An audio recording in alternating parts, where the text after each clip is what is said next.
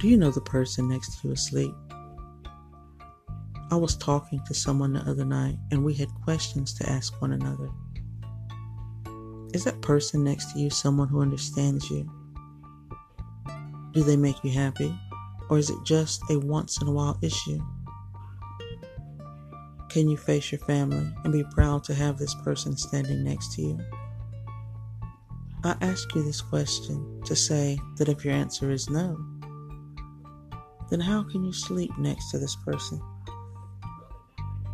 Are you being shallow or tired of feeling all alone? Is having the comfort of a person the right way to clear up a tiresome week? Can you walk around this person without worrying about your body? Can you say the comfort level is not limited or has borders?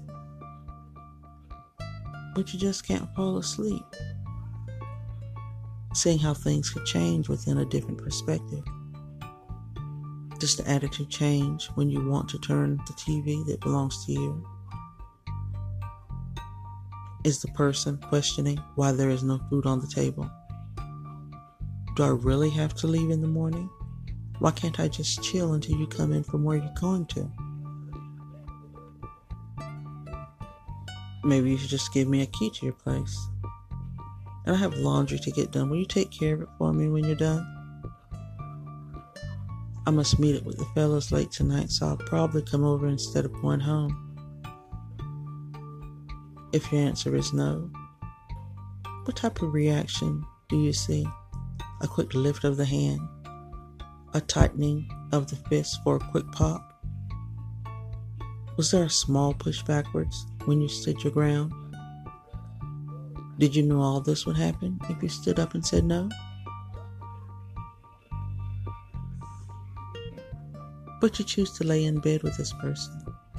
Was the issue of making him squeal off in his car, not knowing it was just that serious? Should give you a cause to think about who is laying next to you.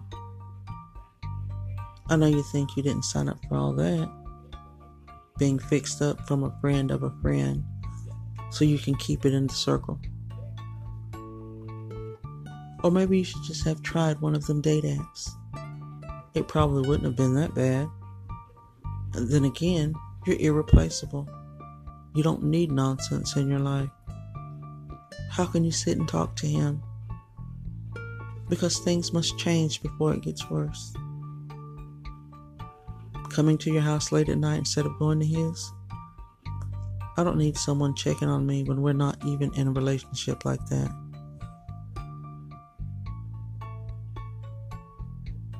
It is serious when you're sharing those concerns to another person. Or maybe I'll give it another shot, being hesitant instead of being ready. Comfort is not being physically, mentally, or verbally abused. When you come into a relationship with somebody, you should stay with some sort of stability. Learn to create limitations when meeting a person, not being stuck under the covers when there could possibly become an issue there. The case now is welcoming someone who barely knows. Can be more than you bargained for. Learn to know a person.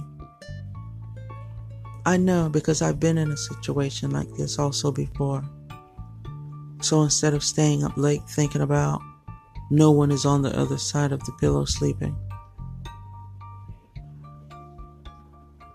you maybe ought to take an inch or two of some of that pillow and feel better about the zone you've created. It doesn't take much to relax and learn. It only takes a lot when not wanting to learn turns into something that could damage you in a life throughout years. Trust me, taking the time to space out, getting to know, enjoying the space, and gradually discussing, not rushing to put someone in the space next to you.